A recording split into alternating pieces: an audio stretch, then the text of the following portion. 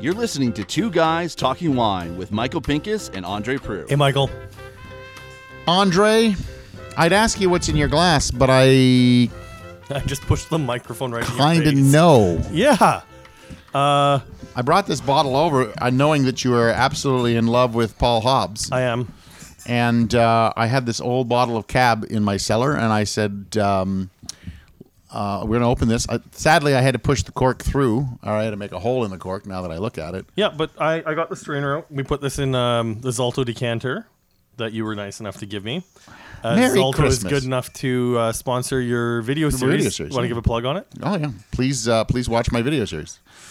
And if you don't want to watch the video series, just go through the Grape Guys Facebook page because the screen captures are my favorite part of the video. You actually, that's all done by Google, right? So I just kind of let them go. And then one day you were really bored on a Sunday. By the way, the sound in the back is Henry making his appearance. Yep. Eating his dinner. You just one Sunday, I don't know how you were so bored, but you sent me a collage of 9 or 12 video captures, and I used it as a little thing. Yeah, I made fun of you for it, but then I used it. So what we've got is a 2007 Viña Cobos Felino Cabernet Sauvignon. Argentina. It's unfined and unfiltered, made by Paul Hobbs in Argentina. And I mean, to this day, I think we both consider this winery to offer great value. Correct, yes. I mean, regardless of, listen, I know I'm a fanboy. I've said I'm a fanboy. I'll admit that. But biases aside, like, this is really good wine. You're getting outstanding winemaking for value. You spent $20 on this in 2009. Yeah, so $20 for that bottle. I think it's like 24 now. Like, it's not even that much more money. No, but it's good. Like, I'm surprised if you ended up buying some Felino Cab Sauv, and there's a Malbec too. I know I still have the Malbec, but I know that you like Felino, so I said I will bring this bottle along. I also brought along a 2004 Jim Shiraz. Yep, I'll get to that in a minute because I still have a lot of the Cab Sauv in my glass. So yeah, I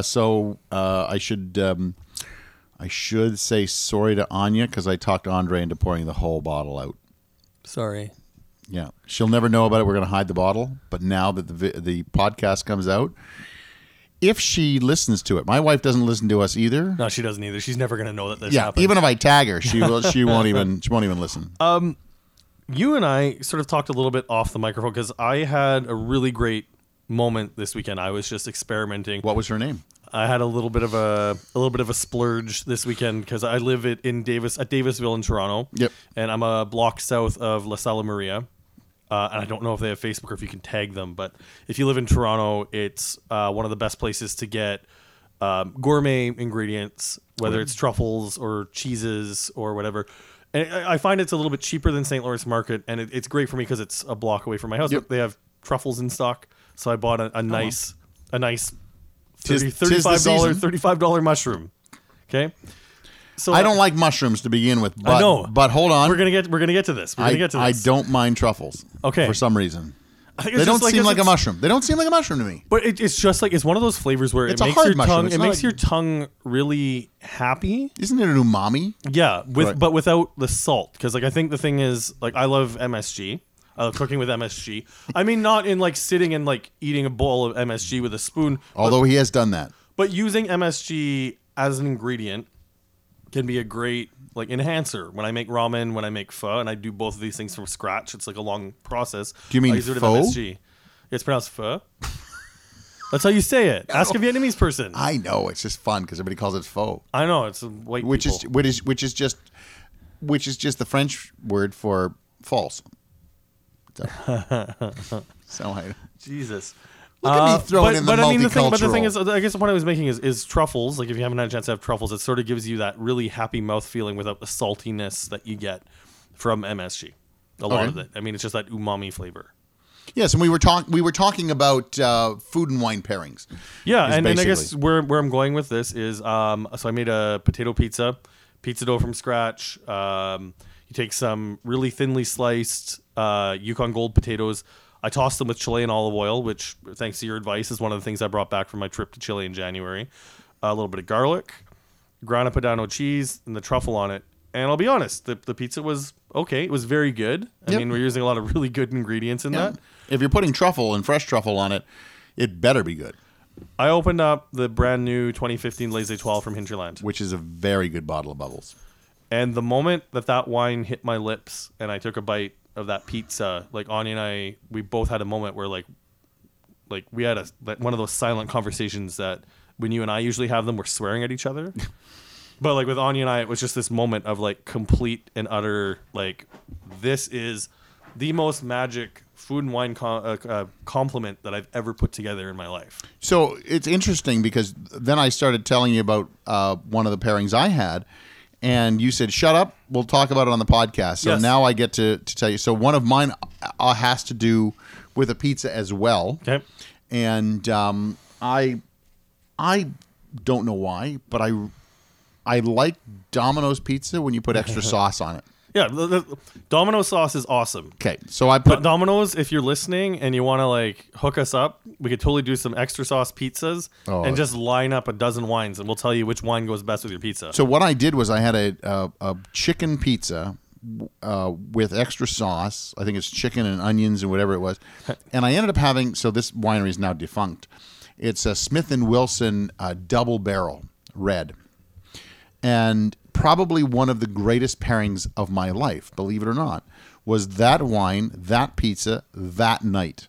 Because it just, everything went together. The wine was great. The pizza was great. Yep. And I will never forget that. Here's the weird part. Okay. 2 weeks later, I was like, you know what? I want to do it again.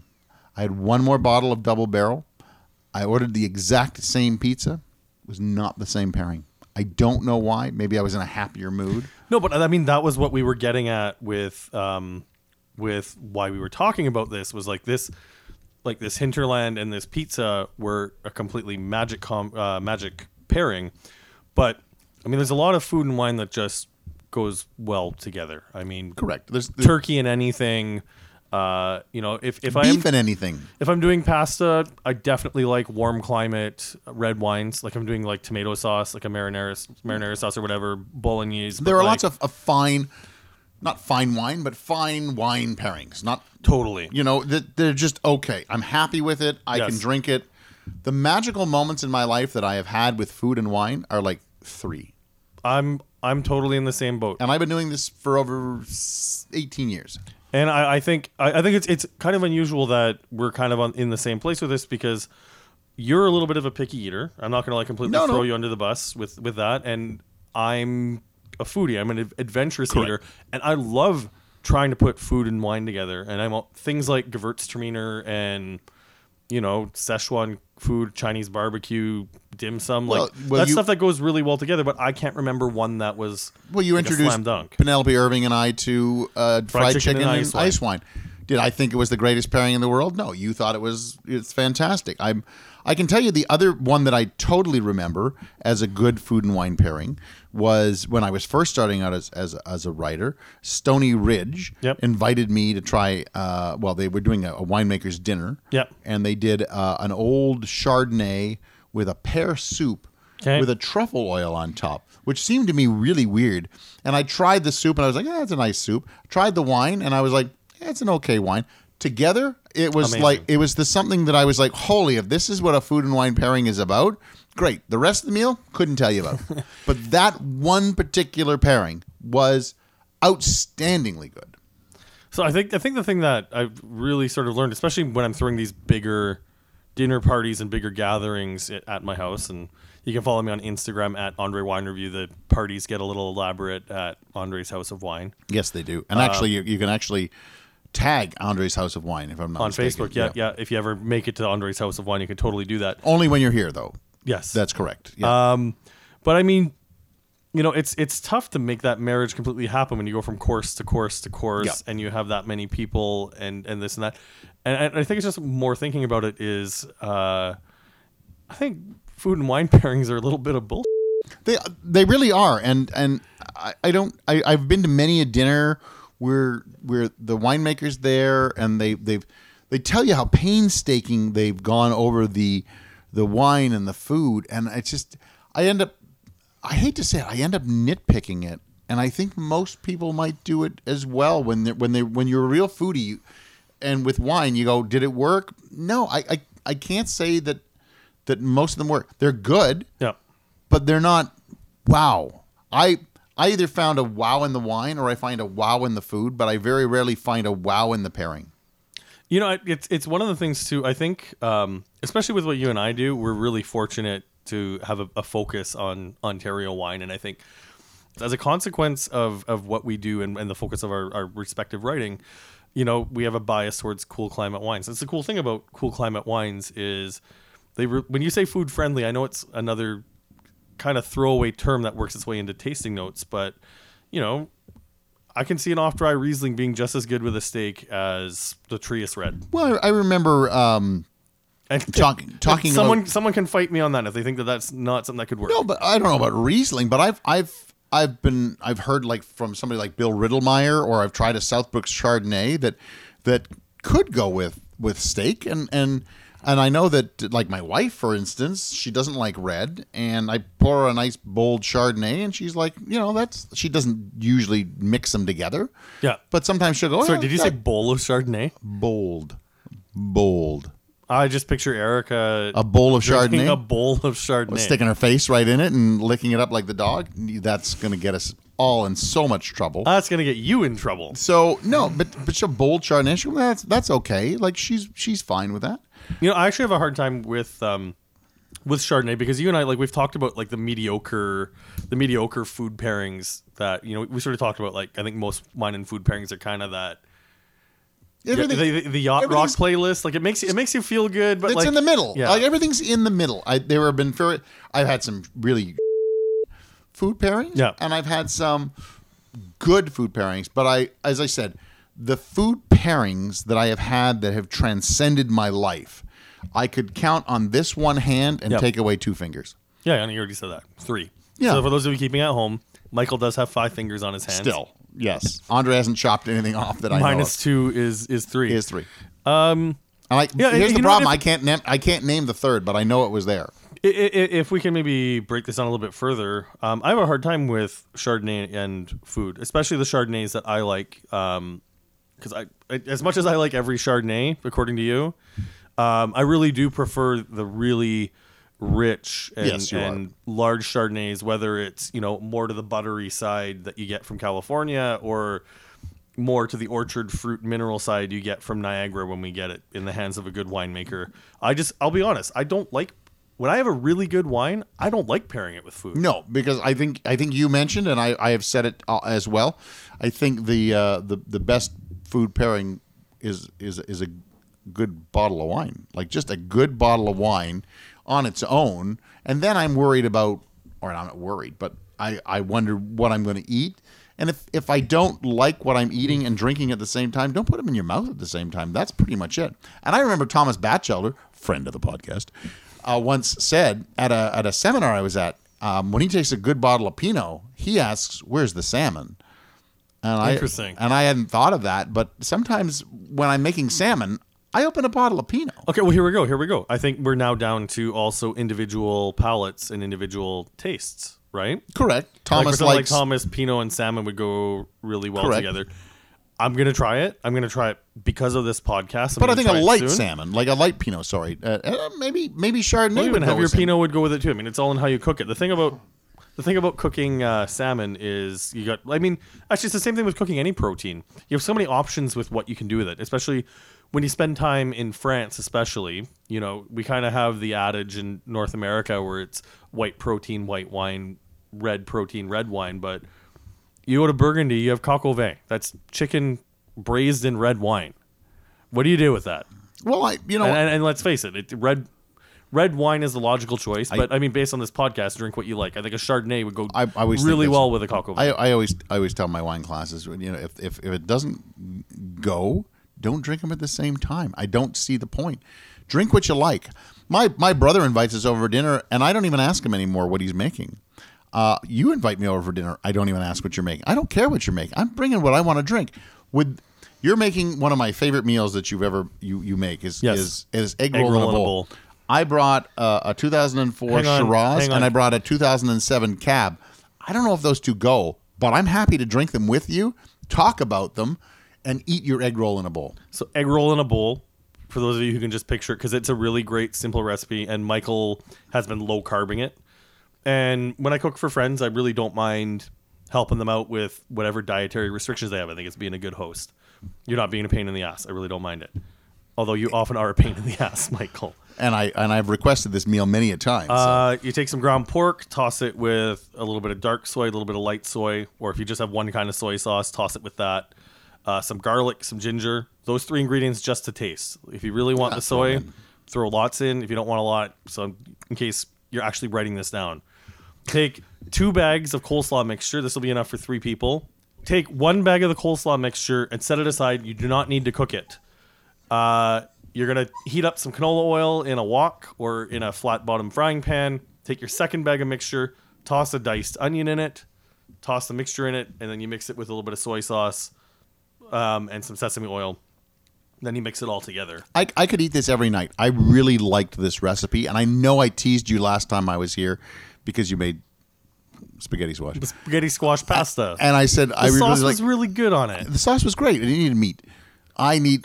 I don't know about you. I need meat. I'm like your dog. I need meat. There was pancetta in the sauce. Yeah, I want big hunks of, you know what? If you're too broke a millennial to have a pound of ground beef. I've already told everyone that. Correct. But if you're too broke to get ground beef, I'll bring you over a pound of ground beef. You can put that in the sauce. Okay, thanks, Michael. Thanks for critiquing my cooking on the podcast. Anyways, I guess the roundabout ways we're saying is I think we've both kind of summed up that food and wine pairings are kind of BS. Drink what you like, and if they don't go together, go put them separate. I always pick the bottle of wine first, and then whatever I'm eating, I'm eating. I'm happy to still try to find that combination, but I think the Les Etoiles and the potato pizza was the first time in probably a couple of years where I've had that perfect marriage. What I think you should do is do it again. See if it was just that night. Was it the way you made the pizza? Was it you were really totally. You guys were really happy? Something was good that day, and that made it wonderful. Or if it actually is a magical pairing, I'd love to see you do it one more time. You know what? I will do that again because it was that perfect pairing, and I'll report back. It might be a year from now, it might be 6 months from now, and it could be the same thing as my double barrel on Domino's Pizza. It was great that one time, but the next time, not so good. I think we need to send a note to Domino's Pizza because I kind of like the idea of doing that on the podcast. Oh, I like Domino's. I just really like Domino's Pizza. I really do. Their thin crust is fantastic. I like the thick crust. I like the thick crust too, but the thin crust is really. You ever had their little chicken bites? Those are really good too. We should wrap this up, shouldn't we? We should. Because now I'm just thinking Domino's I'm trying to Pizza. think. I had one more point that I wanted to make just about food and wine pairings. Oh, about Domino's? The last thing I just wanted to say is, so if you ever go to my website, underwinereview.ca, and you see in my notes, perfect pairing is a second glass. To me, that's just a wine that's too good to be paired with food. And to be honest, I find more of those than I do that perfect food and wine pairing. I do too. I would agree with you. And this Foligno is definitely one of those. I'm glad we're not eating anything with this. There are more times that I think to myself, I could really go for that glass of wine. I can go for another glass of wine. I can go for another glass of wine, 3-4 glasses of wine. And I'm like, I could care less about what I'm eating. All right. I'm Andre Proulx from underwinereview.ca. You can help us continue to make this podcast great by supporting us on Patreon. So patreon.com, look for Two Guys Talking Wine. And I'm Michael Pincus of michaelpincuswinereview.com. I know that you're going to hear something about Patreon in about 5, 4, 3, 2, good night, 1. Thanks for listening. Please subscribe to Two Guys Talking Wine on iTunes. This podcast is made possible thanks to our supporters on Patreon.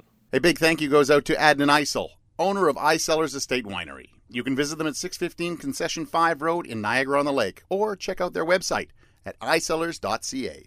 Find out how you can support us, like Adnan, by visiting patreon.com/2guystalkingwine.